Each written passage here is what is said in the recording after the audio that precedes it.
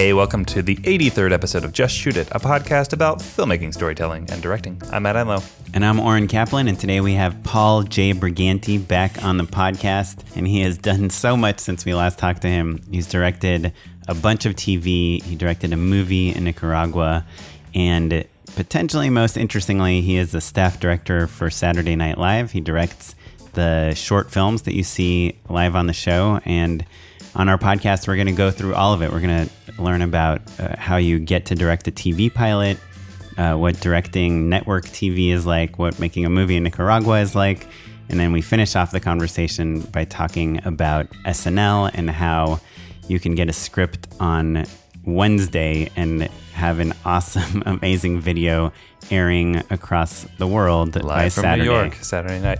Yeah, I think it's great because as a pretty avid SNL fan, you get a lot about how they write the show and how, dress rehearsal works and how they cast the show and what the cast perspective is like. But you don't get a ton of information about what it takes to direct all of those pre-taped packages.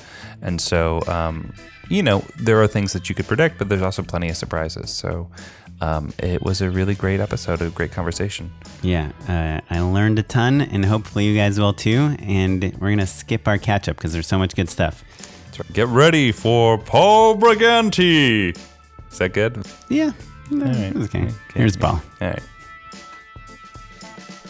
Hi. Hey, man. Hello. Thanks for coming back. Thanks for having me back. I'm happy to be back here. Thank you. Yeah, I think you might have the biggest spread of episodes. You're on episode 21 and 83. Yeah. 62 episode spread. Wow. Yeah, that's a big one. I think it was like 2 years ago or something, right? Yeah. Maybe. If we have Avi on, he was our first guest, so he'll beat you. Oh, yeah. So we'll try to not have him on. Please don't. Just don't do it. Thanks. Yeah, thank you. Well, so you've done so much stuff since we last talked to you. You're saying it was 2 years ago? I think so. It was when I was working on Adam Earns Everything. Right. And I think that was 2 years ago, maybe. Oh, you know what? Yeah, it was Adam right Earns Everything after. and the Middle of the Night show. Yeah. It's like kind of like you had that double whammy going. Yeah. Well, it's a shame that your career has taken a nosedive since then. Yeah. Just kidding. Paul, tell us, what have you been up to? What's the Cliff Notes? So right now I work at Saturday Night Live. I do the shorts on the show, like the short films. And before that I did or in between the last time and now I did some pilots and like episodic stuff. But mainly just that this is my second year at SNL and it's like been pretty much just that for a while. So you shot some TV shows and also you did a feature. Oh yeah, I did a feature. Yeah. You're directing on SNL. Nicaragua. A blip on your radar. Yeah. Well, no. Because it was like a Home Alone moment. You accidentally bumped into the ticket taker, flew to Nicaragua. Yeah, and you just couldn't escape unless you made a movie. Yeah. It was weird that the stipulations lined perfectly with what I wanted to do. Look, Kevin wanted a cheese pizza. You wanted to make a movie. Yeah. So I think, I think that's kind of the Cliff Note version of everything since being here. And so the pilot, so you've done, how many pilots did you shoot? I did one for NBC and then one for MTV. So two. Okay. And then after they didn't get picked up? No, they didn't get picked up. But they were awesome. They were really fun. They were like the best time ever.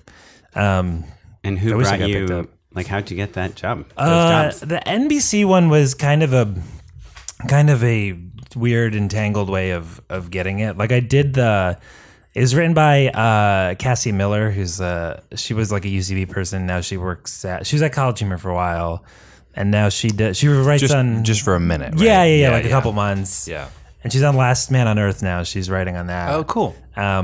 She's great. And she had written this pilot presentation and I directed it for this like NBC. It wasn't like a contest, but it was like an incubator, right? Yeah, it was like some kind of incubator where they... was it what Melissa Hunter did? Yeah. She was like one of the finalists. Wolf or whatever. Girl. Yeah, Wolf Girl. Yeah. So I did one of those with her and then hers like won. And then I wasn't expecting to work on the pilot because I don't know, just doing a pilot presentation for NBC and then like getting able to do the pilot is vastly different things. Right. But she kind of, to her credit, like helped me get it and like kind of stuck up for me and brought me in as a director of it, which was so cool. To be fair, you were also doing television for two yeah, other networks that's at true. the I same think, time. So yeah, it wasn't like, definitely- my friend from college. Yeah, that's true. I think it was like for sure a huge step up for me, but I think it was sellable, and luckily she like did that for me. Which You kind of have cool. to have that combination of a resume and the credibility and then the connection. And the connection and like the working relationship and stuff. Do you know what she said to the showrunner or the network I don't to sell you? know. I think she sold me to the producers, and I think they really liked the presentation. I think that was a really easy like selling point. They were like, we really like this presentation. Who did it? And then and then I think they sold me to the network. I don't really know if that's what happened, because obviously I wasn't part of those conversations for good reasons. But that's what I suspect happened. Right. And was the presentation a similar script to the actual pilot? Yeah. It was pretty much like the first half of the actual pilot. But for way less money than you had. Yeah, I think it was like maybe a tenth or less of what the budget of the pilot was. But it was interesting because the presentation was like made in New York. So it was set in New York, but then like the pilot was like made in LA and like a backlot, but like it was for New York and like didn't. Was it the Universal backlot? Yeah. So there was like the fire hydrants and the hot dog man or whatever Right. that like looks good, but when you actually see like New York and the miles and miles of like depth that it has and all the lights and background people in it, it's so different. Right, like the brownstones at Universal. If you turn Yeah. around, it's like... They're in like every movie and TV show. But it was cool. It was a cool experience. I had an amazing experience doing that. So I went from Adam Ruins Everything to doing that pilot, which was a big jump at it, but it was really helpful to have like a whole summer of just like nonstop directing, so I could kind of like move into that and understand the dynamics of like a show and a pilot. Right. Because at that point you'd been staff at College Humor. So like you kind of jumped off the deep end. Yeah. So it was like, I don't think I could have gone But you had straight done from Adam College Ruins Humor. Everything. Yeah. And the pilot for that, and too. the pilot for Adam Ruins Everything. Yeah, and the couple episodes of it, and then like the middle of the night show. So I think if I went straight from College Humor to this experience, I think I wouldn't have really known fully the trappings and the ways to figure it out. Right. So I was lucky that I had that experience of doing those shows, which I had like an awesome time doing. And then the MTV show was a different... MTV show is a pilot called Pick Me Up. Is with I know, right? That's kind of a funny name for it. Is caters to network executives, I guess. Yeah. I guess it did, yeah. But it was written by Doug Mann and Dan Greger, and starring John Gabris and Betsy Sidaro. oh, cool. Yeah, it was really awesome. That's right. We have talked about this. Yeah, They're like so funny. They're so funny, and the show is so funny. And the concept of that was there's like a brother and sister Uber drivers, so they are just like complete messes and very slapstick, big personalities. But it's very sweet. Like the pilot plot was like John Gabris wants to find love because he's in love with this like mechanic lady, and the sister is like trying to help him do it, and it's just this very like sweet comedy of errors kind of thing. That we had a coyote on the shoot, which was crazy. Cool. It was like a low budget pilot, so that was not something that I thought we would do. And we did it, and Sometimes it's easier cool. just to get the weird animal, right? that's true. Yeah, sometimes I think the animal trainers are like kind of have this weird excitement about bringing out the weird thing. 'Cause Yeah, it's not totally. very often that happens. yeah. Matt shot with a sloth recently. I shot with 3 sloths.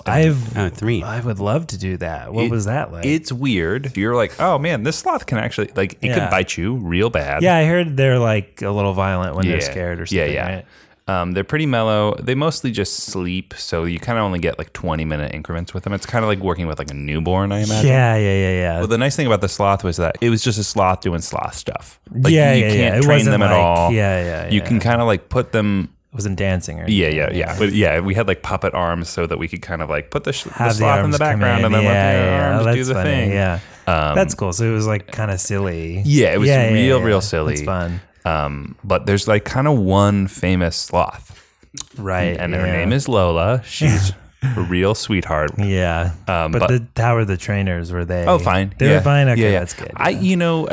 Animal trainers, you just need to show them respect, and then they're like into it. Yeah. I would sort of agree with that. I think like for the most part, that's true. The coyote person was a little... They're weird. Tricky. They're weird people. Yeah. Yeah. Or just like there were some times when they were like making up rules on the shoe as it was happening. Like she would just be like, well, the coyote saw this camera or something. Like it needs to go away. And Only I'd be looks like, at only Alexa's. No yeah, rats on this yeah. set. Like they were just things that like weren't fully discussed in the beginning. And then I would just be like, well, I didn't know that was a thing until now. So there's a lot of like, a lot of that stuff that was just like not my favorite thing to deal with, but like I dealt with it fine.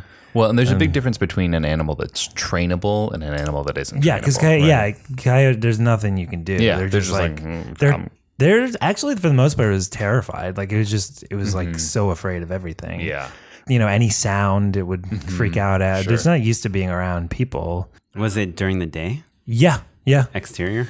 There was 1 day exterior, 1 day interior, 1 night exterior, and I think that was it. Yeah. They're usually doing most of their stuff at night, right? Yeah. But it's just like film lights everywhere, and it's just like looking around. And also, Gabrus and Betsy are like gregarious people, so they're just cracking everyone up. Right. And as like the director, you want to push it, and you want to have like a shot where their like shoulders are in it or something. And, Just to piggyback on that for a second, just craft wise, why do you think it's important to have like their shoulder in a shot of a cow? Oh, well, just because I think sometimes when you're watching something like that, like some crazy thing happening in it, I think what I always think is I want to like see the person in the shot with them, so it's not clearly like a comped thing or something. Like I just think it's really important that you get like at least one shot where like they interact with it or something, just so you're like, holy shit, they like actually... That's a real coyote. Yeah, that's a real coyote. They're in this with them. Just so that it subconsciously doesn't... It's not all cutaways. Because there was a lot of stuff in the pilot that were just like close-ups of the coyote. And then the reverse, we put some like fur thing in the foreground. But then I think it's important to like show like a handheld dirty shot of like the coyote with the people like in the foreground, and then you like go back to the coyote. I think it works on some conscious level that you're like, oh wow, actually at one point they were there with the coyote. So you think a viewer that does not work in film would feel that? I think so, yeah. I don't think it works on a conscious level. I think even most of the time I don't even notice, but I think subconsciously it's like it affects people. And so for our listeners, if you, I've never directed a TV pilot, but if you direct a TV pilot and the show gets picked up, you get paid like on every episode, right? Typically, yeah. If it's a union, if it's like a DJ thing, which is awesome and like weird and creative. I don't know. It's a cool thing. Right. Because you're setting up the look and feel. You're in casting. Same as, I guess same as like the creator or whatever gets like the same. Right. Yeah. Do you get residuals if an episode you directed airs? Yeah.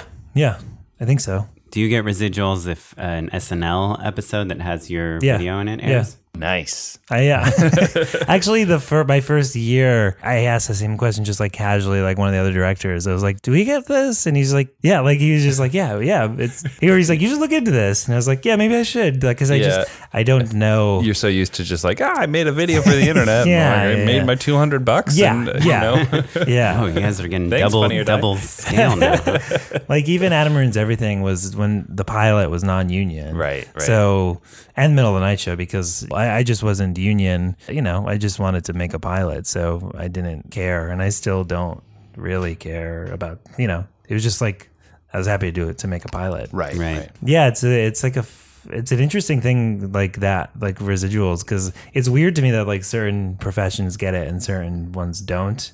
Like I feel like editing there's a argument to be made for like that. They don't get anything, right? Yeah, they don't get any residuals or anything like that. And composers make a I think ton of money. Yeah, composers. Yeah, they get like all these things. Yeah. I worked with a guy. He did the music for like Call of Duty or something. Wow. And oh my God. he said he negotiated that he gets like half a cent or like a cent from every copy sold, and he was making hundreds of thousands of dollars a year just That's from awesome. Yeah. residuals. Okay, so you shot those 2 pilots, then you did your feature. Yeah, they made a feature in Nicaragua. And how did that go? How's Nicaragua? It was great. It was amazing, actually. It was like Did you have any connections there? It's weird that it happened. It just happened. To have any connections there? Sort of. Well, myself and John Cohen, who works, he was a producer at Adam Ruins Everything, and he like worked at College Humor for a while. We both went to this place in Nicaragua called Maderas Village, and it's like a very beautiful boutique-y resort. They're really nice down there, but it's like it has an air of like being very excited about itself, being like a cool place where like hot expats sort of move to and like surf all day and like don't do anything. Is it like a Tulum like? It's like that, yeah. That whole area of Nicaragua is not trendy, but there's this weird little pocket that's only owned by this one boutique resort, which I thought was really funny and really interesting, and it was also really beautiful. And I really wanted to make a movie just in general. Like I just felt like I really needed to. It just kind of inspired me to write this like very small story about these like brothers-in-law that like go down there in search of something. And you wrote the script. I co-wrote it. Yeah, I co-wrote it with this guy Dan Schoenbrunn. Kind of came together really quickly. We did it for super really, really small budget. I was coming right off of that pilot. And from there, I was coming right off of Adam Ruins Everything, so it's just working constantly. Yeah, you've got a lot of momentum. So it seemed to come together quickly, and we were just like, okay, let's go do it, and let's make it happen, and it did. And who paid for it? This guy who I'm not related to, and he's a dude who's awesome, who wanted to support me somehow. Like he's a good friend. He has a lot of money and he's excited about movies and myself. So I think he does this for like some people. Like I've heard he invests in like podcasts and stuff. He just like gives money. Go on. He gives money, like low amounts of money to people that he thinks deserve it or thinks he's a like, patron. Yeah, exactly. He's like such one in a million type of person. He's not doing it for like a return necessarily, but he's doing it to like because he enjoys like watching creative people make things. So he's quite wealthy then. Yeah, wealthy enough that like if he can do that. Yeah, for if sure. your movie didn't make a single cent back, it wouldn't be like, Paul, I lost my house. Yeah. And how many days did you shoot? We shot like 17 days, maybe. Which is not a lot, and also single camera, which was tough. That was the hardest Did you miss part. shooting 2 cameras? It was, it really was such. It's such a luxury that I had gotten used to and relied on. Do you think it's like a comedy thing, like the dual camera, or you just think no matter what you shoot, the second camera is pretty essential? I think it's kind of essential just because you can get twice as much stuff that you want. Yeah, right. But you look like a Jean Genot or like these people with like Wes Anderson doesn't care for a second camera. No, that's true. Yeah, that's a good point. Yeah, I think it may be because Townies, we shot single camera on that, and I remember being surprised by page count, like how quickly I could get through a scene. Because like I wasn't intending to shoot like crosses the whole time. Yeah. But when I did need to pick that stuff up, when I was in just dialogue where people were planted, that's twice as much time that you need, basically. Yeah, and that was kind of a bummer. There's kind of this weird mental thing where we would shoot a side of a scene and then we would move on to doing the other side of the scene. And I would just be like, I thought we were done with that scene. Like, and it kind of tires the actors out, and it's especially like super hot down there. And it's just time. Like you can explore things more when you have 2 cameras. But it worked out luckily, and I came out good. I'm really happy with the results, and it's getting distributed, which is cool.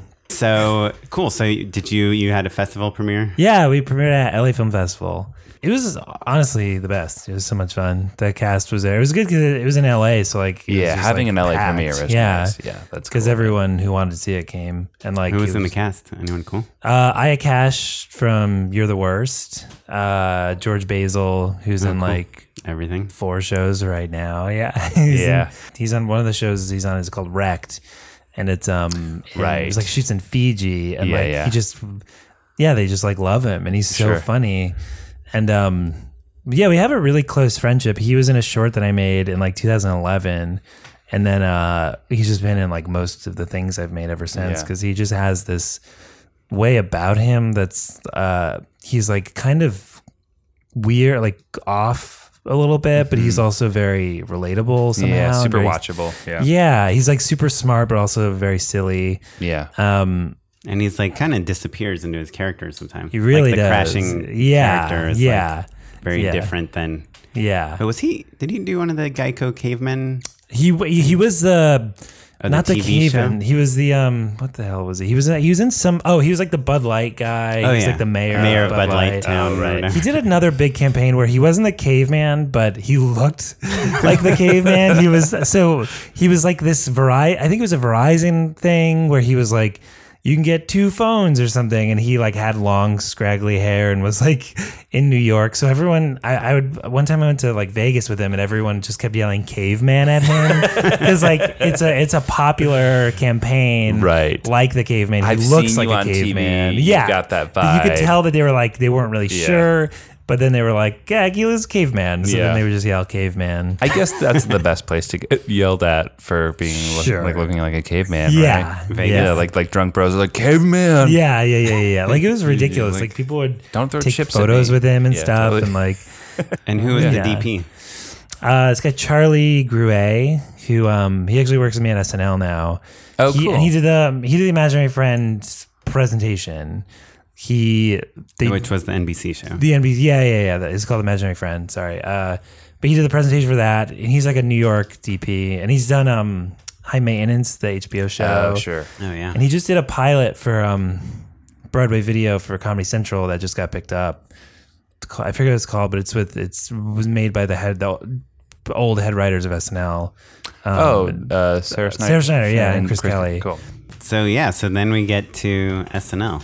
Yeah. We're skipping Crazy Ex-Girlfriend. Yeah, I did episode Crazy Ex-Girlfriend. I fucking love that show, man. It's really good. Yeah, it's so good. It's my wife's so funny. Literally my wife's favorite piece of media. It's really good. Kind of period. It's so good. It's like they do such a good job of like balancing the 2 tones of like just like weird stuff that I love, and then also like very mainstream smart like relationship stuff, which I think covers a lot of bases. Yeah. And they do it really well. It's done very like fluidly, I think. And how did you get that job? I got that through Rachel, because I had known her in New York, and we did a bunch of music videos together, like a bunch of her older music videos I directed for her and edited. I don't know. And then then I just was like, hey, I would love to do your show. So you reached out to her. Yeah, I think so. And I think what happened was like a director just had dropped out or something. So it was an easy And you had already done a bunch of TV at this point. I'd done a bunch of TV. I hadn't done any like network episodic stuff, but I'd done that NBC pilot. And I think that that'll seal the deal. Yeah. Yeah. I mean, again, it's another example of like have the right resume and then also the personal connection. Yeah, that's true. That's a really good point. And luckily that worked out, and the timing worked out really well. And so I'm curious about like the musical stuff. Yeah. Obviously we've done videos before and music before. Yeah. But do they have like any rules as to how you shoot music, like the musical numbers? Really? Like I think there's obviously a lot of rules for the narrative stuff because it's just what they've set up. The music videos are a little more just like have fun with it, which is cool. They have references, so that pushes the direction a little bit. Like one that I did, like the reference was like the "Oh Mickey, You're So Fine" music video, but like that music video it's just like her in a white psych like dancing around. So like we zhuzhed it up a little bit for now. And then the other one was like a big tap dance number that I actually didn't get to do because I had gone SNL and they had to push the tap dance number to like late the next month because one of the actors hurt his ankle or something. So then I couldn't do that other music video, which was like kind of a bummer because it was like a really big and fun music video. And how involved are you in the choreography on something like that? I mean, they have a choreographer, Catherine, who's awesome, and she pretty much like does it, but like collaborates with you a lot. And so will she like suggest camera angles or things Kind like of, yeah. Sort of in the way that I'll suggest like moves and stuff like that. Like she'll be like, maybe you can do that here, and then you can go over this way and get a cool angle on it, and I'll either be like yeah or no or something. So, but it was very, very collaborative actually, especially the music videos. Do you ever get nervous? Like sometimes I get nervous if I'm talking to like a choreographer, but I don't know a dance move. I'll be like, you just do like a leg kicky kick. ball. Do a little twirly swirly here. Yeah. I think for sure, like I don't know dancing at all, and I don't know the terminology. So usually I'm just like, I don't know what to say, but bear with me or something. Especially when I feel like I'm like that whenever I'm working with someone who's knows what they're doing and I don't know what they're doing. Just kind of give them the ownership of it. But she's great. I think she's been with the show since like season 1. Yeah, it was really cool though. It was fun to work with Rachel again because I hadn't really worked with her since like those music videos, like 8 or so years ago. Yeah, like now you have a real budget. It was fun. Yeah. It was like a fun, and she was really excited about it, and like it's really nice, like introducing me to everyone as like like your old buddy stuff. Yeah, it is really nice when like you're in a high stress situation and then like an old friend who also has kind of really like leveled up. It's like, oh, my friend is here, and also they know what they're doing and they're here to help me. What a gift. It really is. Great. Yeah, it's a really helpful thing. Yeah, none of my old friends leveled up. That's not true. I don't know. I feel like they probably did. Well, so SNL. So I saw you. Yeah, you saw me at after party there. Yeah, that was fun. And so you gave me like a little glimpse into like the insanity. Yeah, I want to know about how you got the job in the first place. Sure. Actually, let's do the interview just real quick, the short version. Yeah, I'm boring Oren already. I know. So I was doing Adam Ruins Everything for the first season. Sarah Schneider, who was the head writer at SNL, and then before that she was at College Humor as a writer. I knew her from there. She emailed me and was like, "Hey, do you want me to put you on like a list for SNL?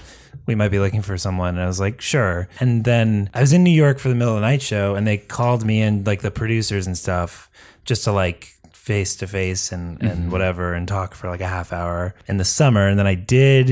And is Lorne Michaels one of these? He wasn't in that room. No, it was like kind of everyone, all his people, like his like producer circle. A couple months later, they were like, "Hey, we want to have another meeting with you if you can start on this date." They didn't offer it to me at all, but I had to say no because the date that the show would start would conflict with Adam Ruins Everything because I was doing 3 more episodes, doing the last 3 episodes. So it's really hard to ultimately say no, but I did. And I was like, okay, whatever. Did you consider telling Adam Ruins Everything no? Yeah, for sure. SNL is like a dream to like go there. Yeah, like I mean, growing up and just like watched all the show, and especially in the last 15 years, like the films are so really well done, and as a director I wanted to do that for many reasons. So it was really, really hard, but ultimately I had to say no to the potential gig of SNL. They hadn't even like offered it, but it was for like another meeting. And then so a year passed and I did all these things, the pilot and stuff, and then they were like, "Hey, someone else just left, like, are you interested?" And I was like, "Yeah, of course." And then I didn't really think anything of it, and then like a month or so later they called me to interview with Lorne in New York. And you were here in LA. I was here in LA, so they fly you there. They pay for the flight? Yeah, they pay for the flight and like the hotel room and stuff. And honestly, at that point, I had a serious girlfriend, so it's like, I don't know. And your career is going great. Yeah, like life I was doing is really good. You're in LA. Yeah, and I was really happy and like doing a lot of things. So I wasn't totally sure about it. But then like once you go, you're like, oh, this is so cool. Like, and I just was excited to like take a meeting with him because like it's just a funny experience. And then I just like sat with him for 5 minutes and it was like very casual. What did he say? What did he ask you? He was like, "Oh, so you work with Sarah or something?" And I was like, "Yeah, I worked with her and like Streeter Seidel, who's also a writer on the show, Right. and he worked at College Humor." And he was like, yeah, cool. And then he said something. He's like, well, directors here, like, we kind of like them to put their stamp on things and to really like push it and to be filmmakers. And I was like, oh, that's really cool. And he was like, okay, thanks for coming in. And then that was it. It was like literally a 5-minute meeting. If it was with anyone else, it would be like the worst meeting of my life, just because it was. But I went in like knowing super well that like it was going to be quick and. So how did you feel afterwards? Like you don't know. Great. I was just really? Like, that was funny. I honestly was just excited to like have a funny experience like that. Right. Where I had no expectations, and afterwards I was like, okay, I'm just gonna go home now. Then the day I think I flew the next morning or something, and then like they called me right afterwards and they were like, hey, we want you to do it. I was like, great, okay. So then, like in a week, my life is totally changing. Yeah, you were engaged then, or I just got engaged like a couple months ago, but I was like, on the track. Sure. Your girlfriend at the time was living in LA. Yeah, she lives and works here in LA, and before I left that first year was really hard because we didn't know what was gonna happen. Sure. But I felt pretty confident that it would be fine, and it was fine. Like nothing's really changed in our relationship. She's a producer, and we're pretty aware that hopefully we're going to be like traveling a lot for work and stuff in the next lifetime. So it was kind of a nice test of like if we can do this. Can you do this? Yeah, I always it's a circus family.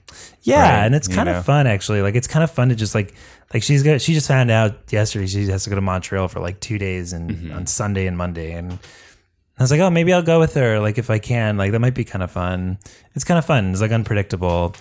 And luckily, the SNL schedule is when there's a show, it's insane, and you're underwater. But then, but you see, everyone knows. Yeah, like, exactly. Hey, there's a show this week. Yeah, so like even if she lived with me in New York, like I don't think I would even see her. Yeah, to get any valuable time with her. But when the schedule's like they usually have 3 shows and then like 2 or 3 weeks off. So then I just come back here during the off time, and then sometimes she comes to shows as well. That's cool. That's gonna be fun. Yeah. Well, then let's dig in. Let's talk about this schedule now, right? Sure. Yeah. So how many directors are there? There's 3 directors, including me, of the short films. There's 1 director of the live show. This guy Don.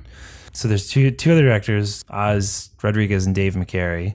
I'm the newest one. So basically, the way it works out, Oz was Funny or Die. Yeah. Funny or Die. He came from Funny or Die. And Dave McCrary's was Good Neighbor. Yeah. So they're all still there. So it's like him and Kyle and Beck came in together as this like Good Neighbor unit to make like Good Neighbor style videos. I kind of started with like the Lonely Island guys, right? Yeah. They it's pretty cool. Like the whole, like as I'm learning more about like the whole history of like how it became what it is now.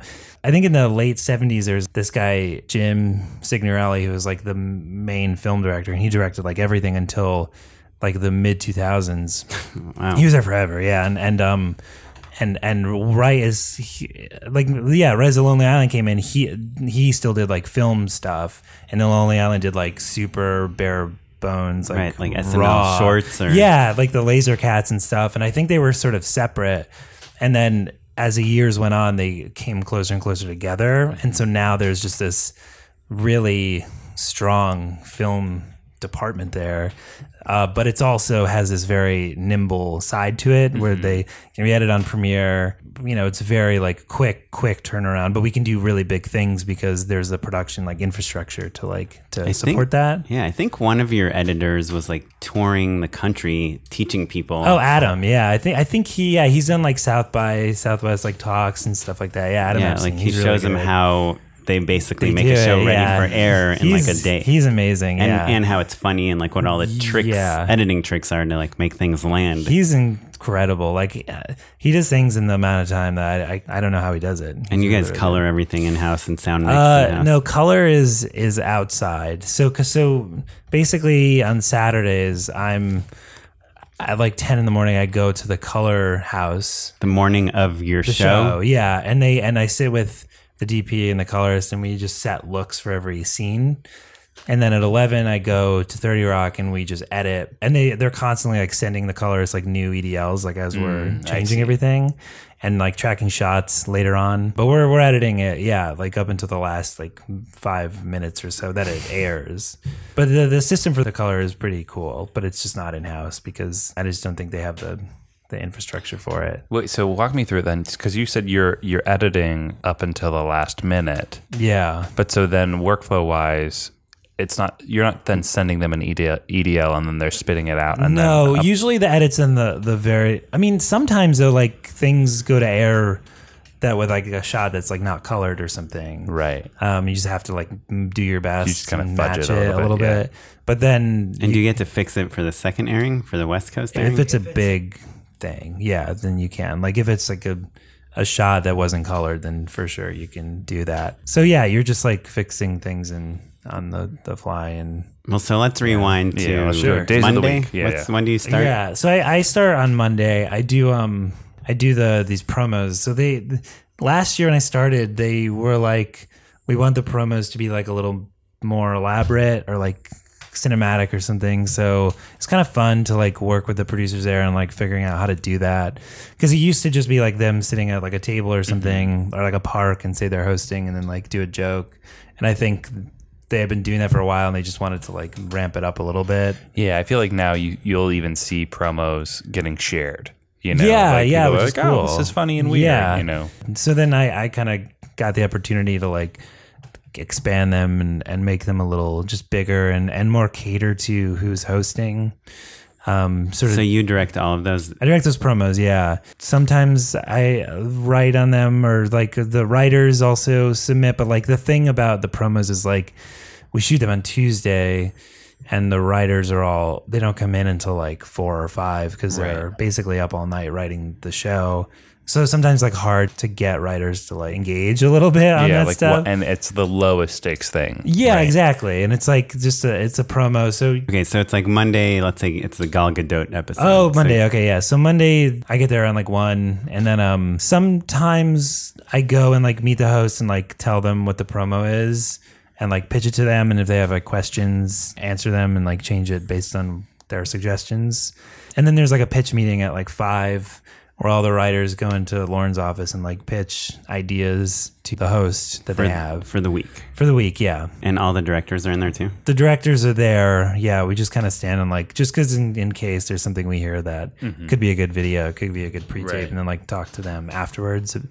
Because sometimes they don't even write the stuff that they pitch. A lot of times it's just like a joke or something that like is just funny, but maybe won't work as a full thing, they decide. And when they're pitching, are they like, Kate McKinnon is doing this? Or are they just saying, and then this woman? Usually it's just like, I had an idea where you're a bus driver and you're yelling at kids or something, like and that's kind of it. It's like pretty basic. It doesn't go too deep into it because there's like so many writers. There's a lot of them. Yeah.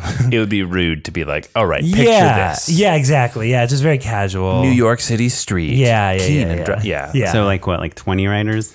I think around, yeah. And then me and the other directors and the music people and the producers are all like kind of just there. It's like a weird like welcome thing, I guess they do for the host. And then Tuesday we shoot the promo, usually in the studio. Wait, sorry, one more question yeah, about sure, the writers' sure. room. Is the host in every single sketch? They're usually not in the cold open, right? Yeah, they're usually not in the cold open, and then I think it's rare for them to not be in like another sketch during the show. But sometimes like we do pre-tapes that don't have the host in it. Like I just did this one that was like a Safe Light commercial parody where yeah. like didn't have the host in That's it. the guy with the van. Yeah. The guy who like Oh, replaces right. the Yeah. windshield Oh, yeah. of a car. He just keeps breaking it. Yeah, because he's like really into this woman and her daughter.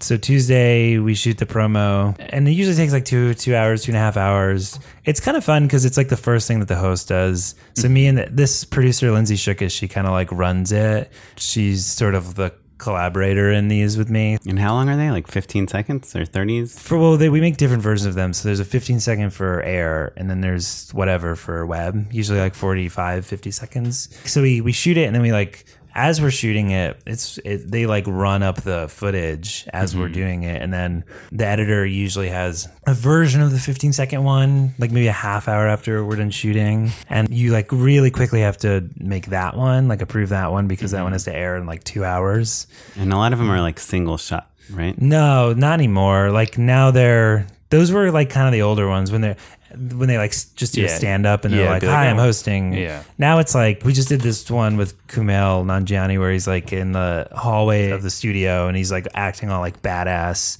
It's like a Pink song, and then like you slowly realize he's like lost. He like doesn't know where to go, and like he goes into like the makeup room. And they're just like looking at him, and then it cuts like a hard cut to him like talking to a page, and he's like, I don't know where I am, and she's like helping him to like find the stage. And that's in 15 seconds? Yeah. You just make a really abridged version of it, pretty much.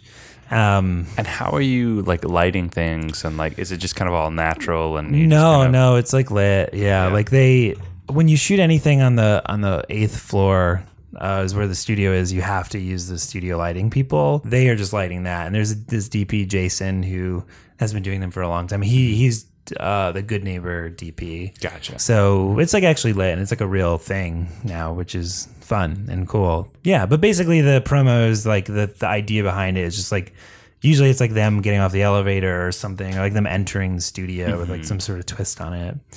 Like the Gal Gadot one, she like breaks through the wall like Wonder Woman. Yeah, it's like them entering with some kind of twist on it. And in terms of like writing, you said it's like the writers aren't super duper. Well, they send pitches for them on like maybe Wednesday. And then on Saturday when I'm editing the piece, like just through email, we have to like kind of figure out what we're going to do for if it's the next week right after it.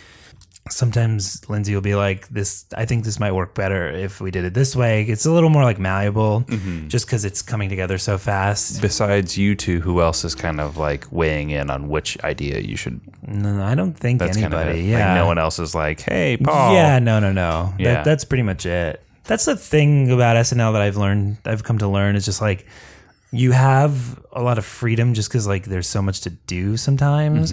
No one's over your shoulder like questioning everything you're doing, but like there are checkpoints of just like you don't have to pitch things before you do them, but you have to answer to them after you do them. Right. They give you kind of a long leash, and the longer you're there, the more they trust you and the more they like let you kind of just do your thing. Like there's not time to ask for permission. No, yeah. But also, you're you're the person who made the call. You made that call, and like if they ask you to explain it, like you should. Yeah. Or just cut the thing. I thought it was funny. Yeah.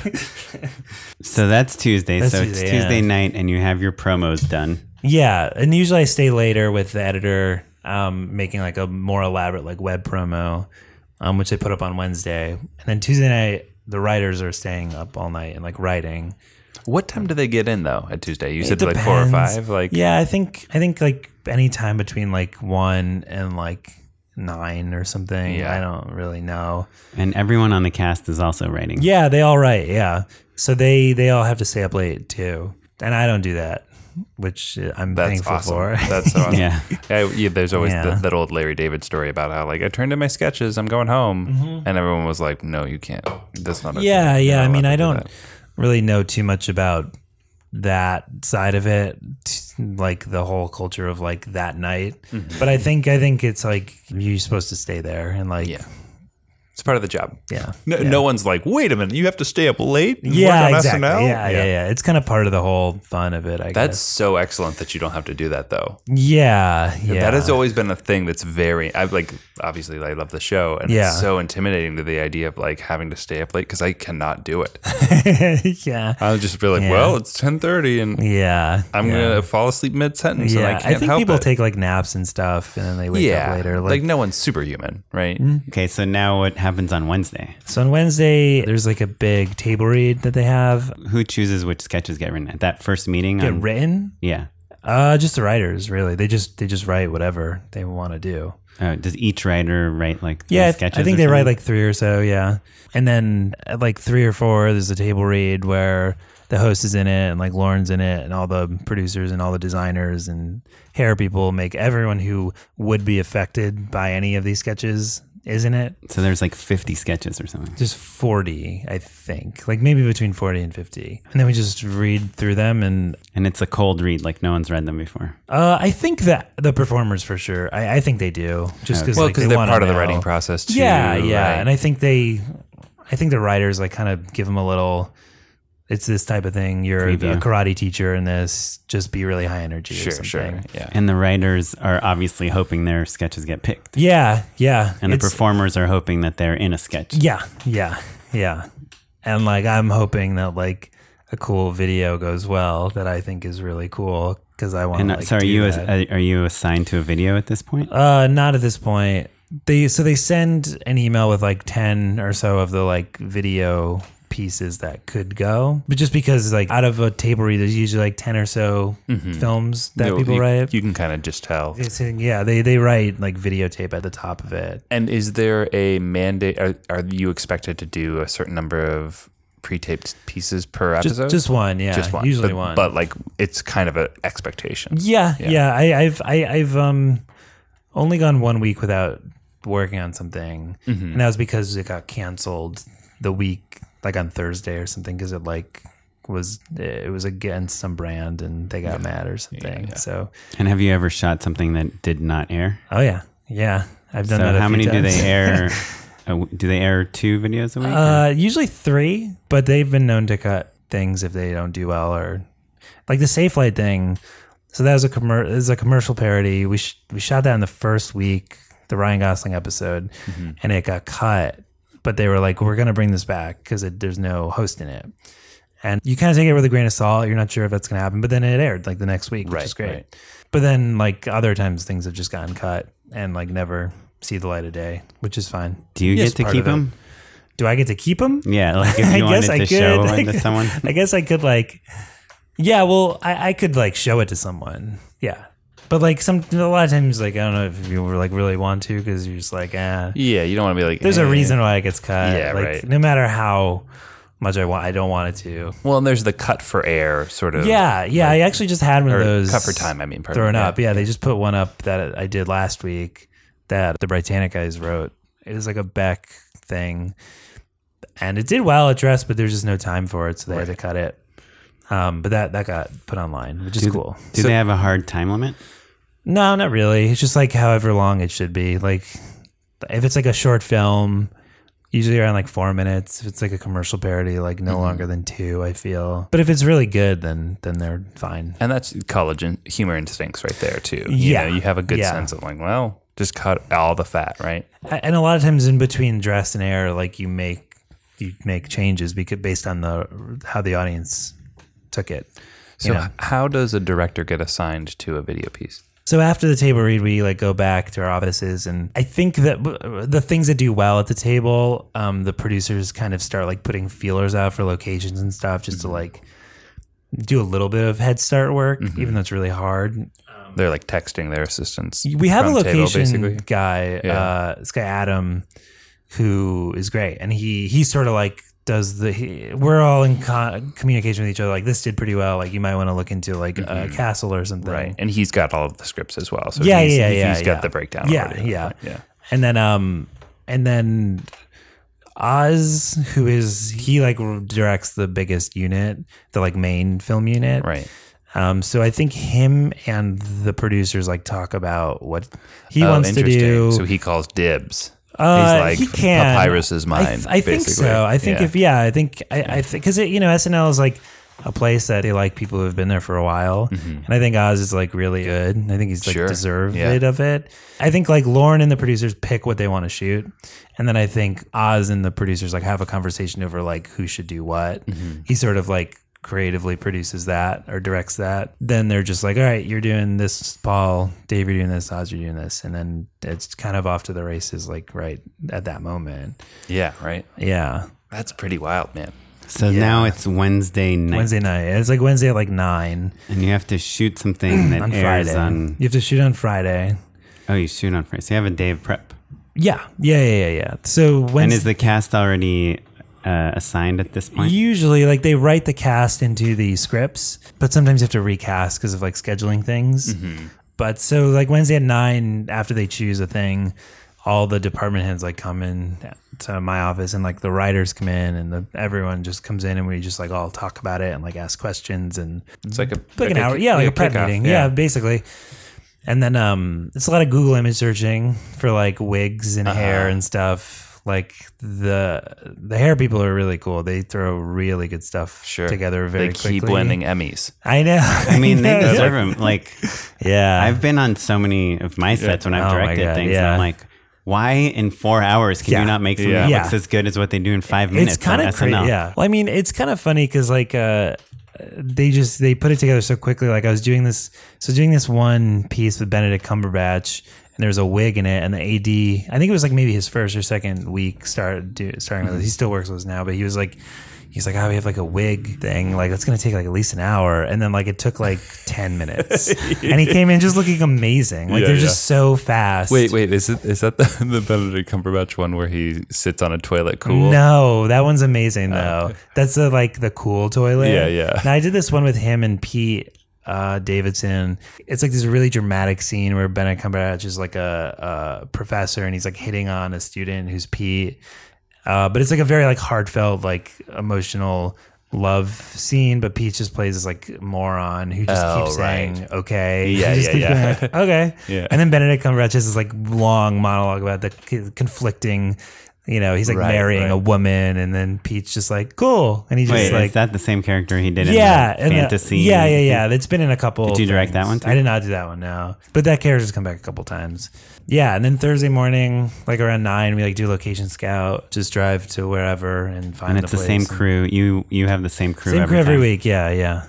Same unit, and then we scout, and then usually around like 1 or 1:30, there's like a rewrite table that I go to, where like the head writers are like rewrite it with them, and like you can say your pieces and right, or say like, oh, this location has this great escalator. Yeah. And then you like go with the writer and sort of like figure out what we're going to go with. And usually during the rewrite, I'm just like texting the producer being like, the ice cream store is cut. Sure, this right. is cut. Yeah. Like this has changed into this. Yeah. Which happens a lot. It's like, not at a school anymore. A lot of times like things get cut. Like with the last thing I did, there was like a whole hat store scene, and then like in the rewrite they're like, let's just cut that, it seems like cumbersome. And then I was like, okay, and then I just like text the producer. There's like 16 people who are like, you were like never building mind a hat then. set, just things are shifting and changing always at the same time. I guess you can't at that pace. You can't take any of it personally, right? It's just like, no. This is the way it's happening. This is the job. It's very much just like, okay, and then you just like move on and do the next thing that's pressing. It's a very like non-emotional environment, which is kind of nice because it's just no time to like do that really. And so everything is a one-day shoot. Yeah, usually like if it's if it's like a really big thing, then you start like early in the morning. And I did one last year that started at like 6 and didn't end until like 4 in the morning. The Saturday morning, right? And you've got performers. Not only do you have an editor to worry about, but you've got performers who have to be on live television. Yeah, in and like the less host, than 24 hours. Yeah, like a lot of times, like when you're working with the host and it's like a really late shoot, like they're always cool about it, but they're just so exhausted. And I need you to like fall in this pie or something. Like, I'm sorry. And you shoot day, night, everything. Yeah. Friday morning, Friday night. Sometimes if we're lucky, we can do things like a scene or something on Thursday, but we don't usually do that. And then Saturday, you're just editing all day. But I'm assuming the editors are probably getting footage like Friday night. Yeah. They're getting footage as it's coming in, and they're editing scenes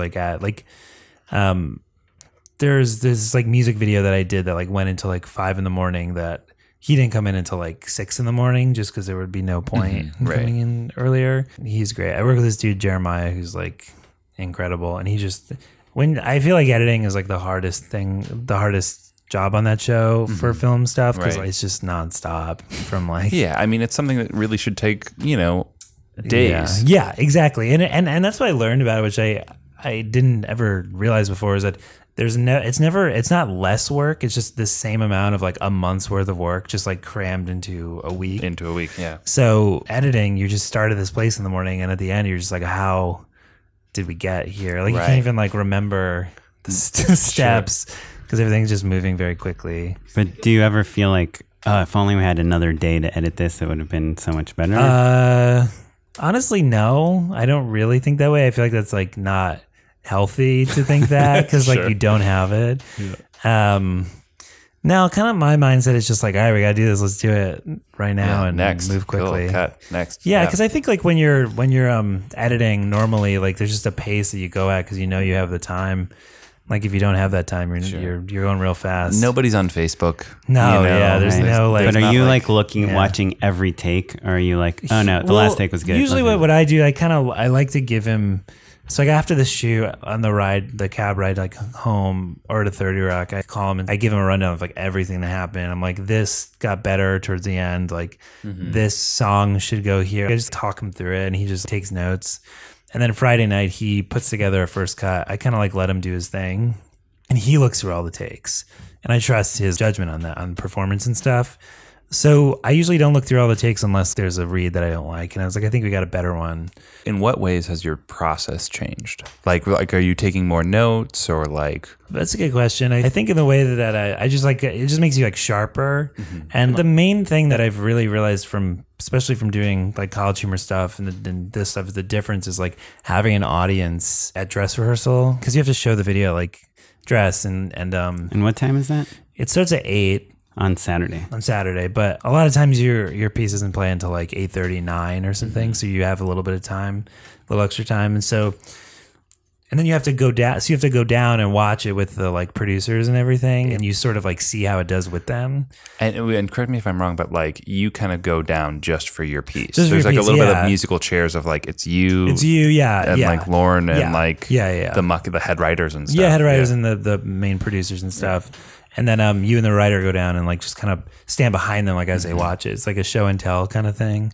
It's funny because there have been pieces that in the edit I've been like, I don't know about if this is gonna go. Like not loud, but like in my head. And then you go to dress and it kills, and you're like, great, we don't have to change anything. It's perfect. Right. And then there's been the opposite of that, where you think you're just like laughing so hard, and then you go down and you're like, oh boy, yeah, oh no, and you realize you have like a lot more work to do before it airs. You have 2 hours to do. Yeah. To make it like sing and like cut a bunch of stuff out of it. Do you find that there's a difference between the dress and air audiences? Like, does it kill one time and then? Yeah, for sure. That's happened a lot. And how do you guys do music? What do you mean? Like you just have a music library or a composer? There's a couple different things. There's like a music department. They compose stuff if you need it.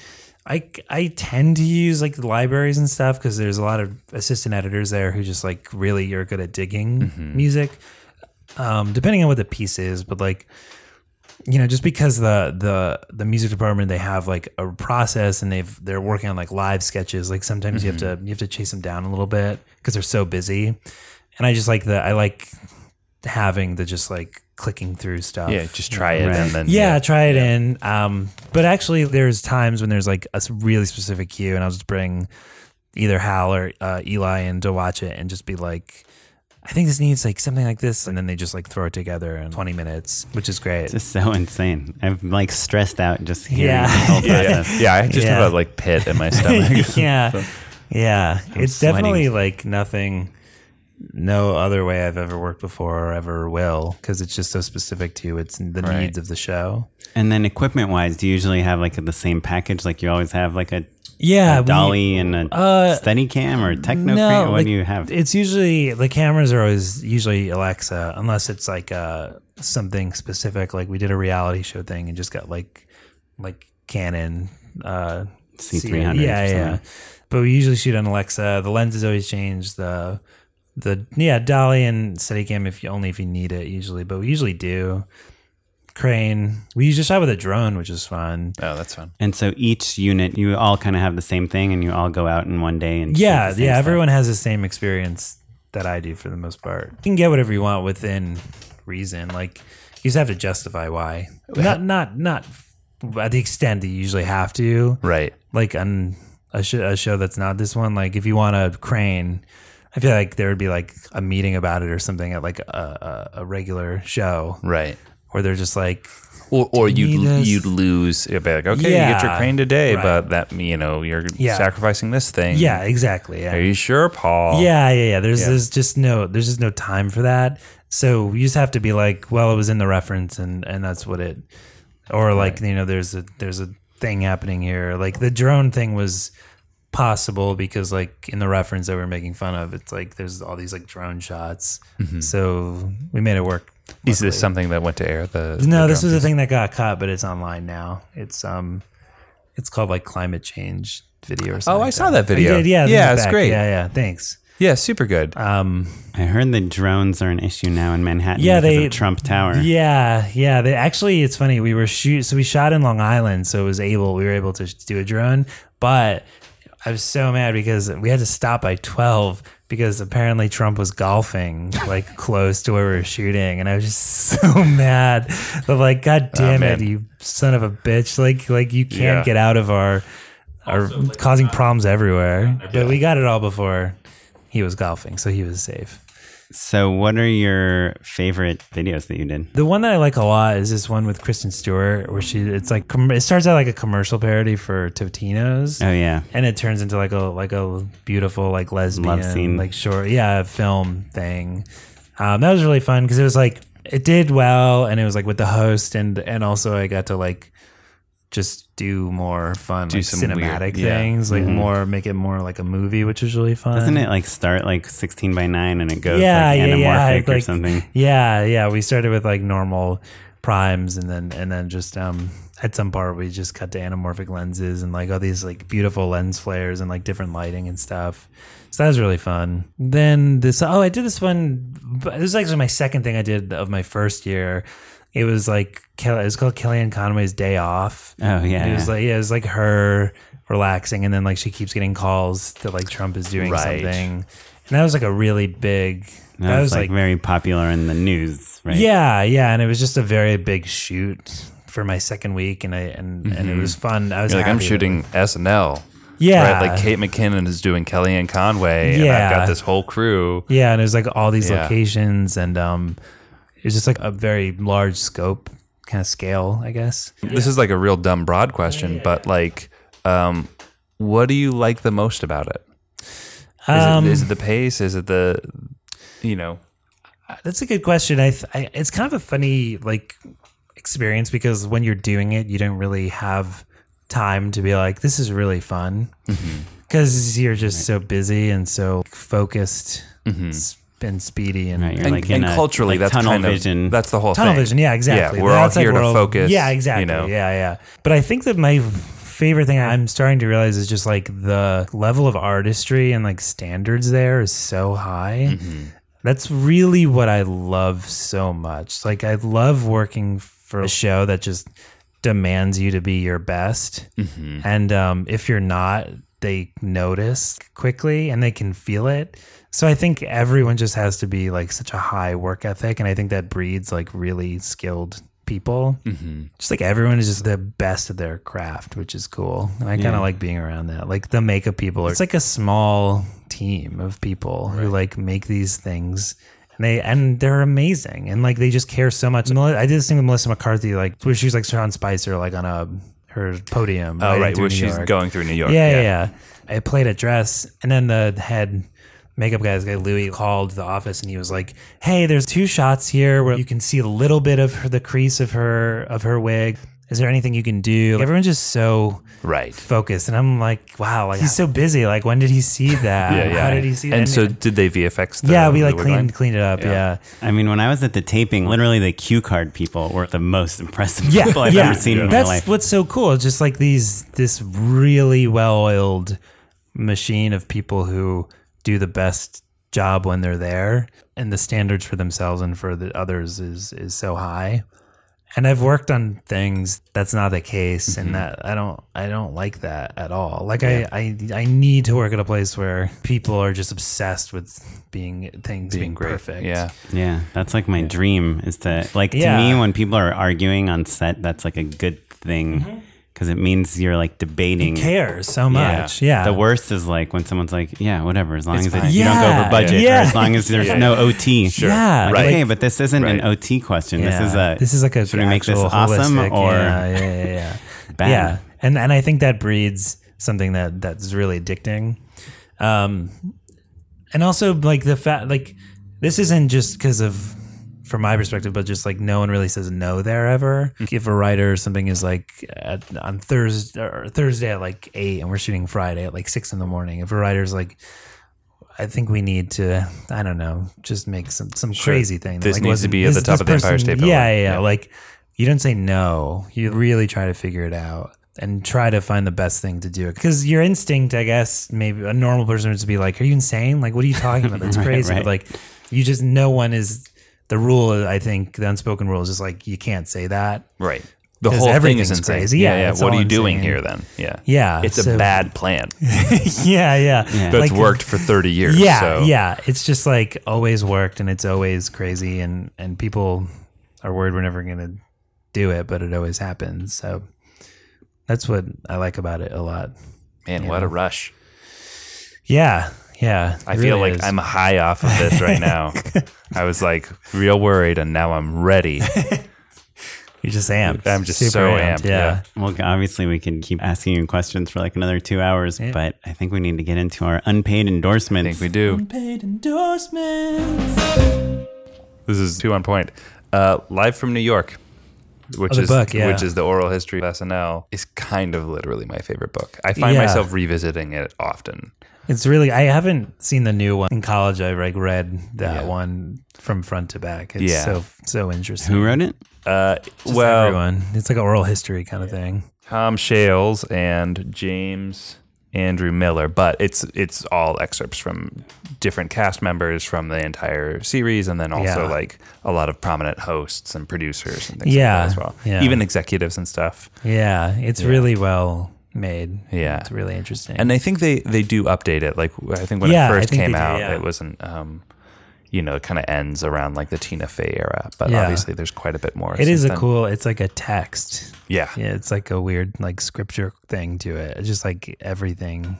Paul, you got anything? It's a movie. I don't know how to pronounce it, but it's a new Noah Baumbach movie, the Meyerowitz stories. Oh yeah, with Adam Sandler. Right? It's really good. Yeah. It's Dustin Hoffman, Adam Sandler, a lot of really good people. It's really, really good. I mean, it is like the most like Noah Baumbach-y type of movie because it's like about like Upper West Side family and like they're like artists and stuff. But it was just really, really, really funny, and the performances are amazing. I guess there's more heart to it than some of his other movies. Yeah, like a lot of his other movies are colder and they're like a little just funny and like kind of dialogue with meaner people. Yeah, exactly. Yeah, more spiteful. And this movie is more about like people who are still kind of cold, but really have this like warmth buried inside of them, and it's really Ben Stiller's in it too, and he's really. Have you good. seen it? I haven't. No. Oh, it's really good. It's in theaters. I was listening to a podcast about it. Cool. Yeah, I'm going to check that out. Yeah, it's good. Well, so my endorsement is just like a strategy that I've been thinking about a lot lately. Like a lot of times when you are trying to get an audition or a job or a new agent or a manager, you basically write to people and you ask them if they'll consider you.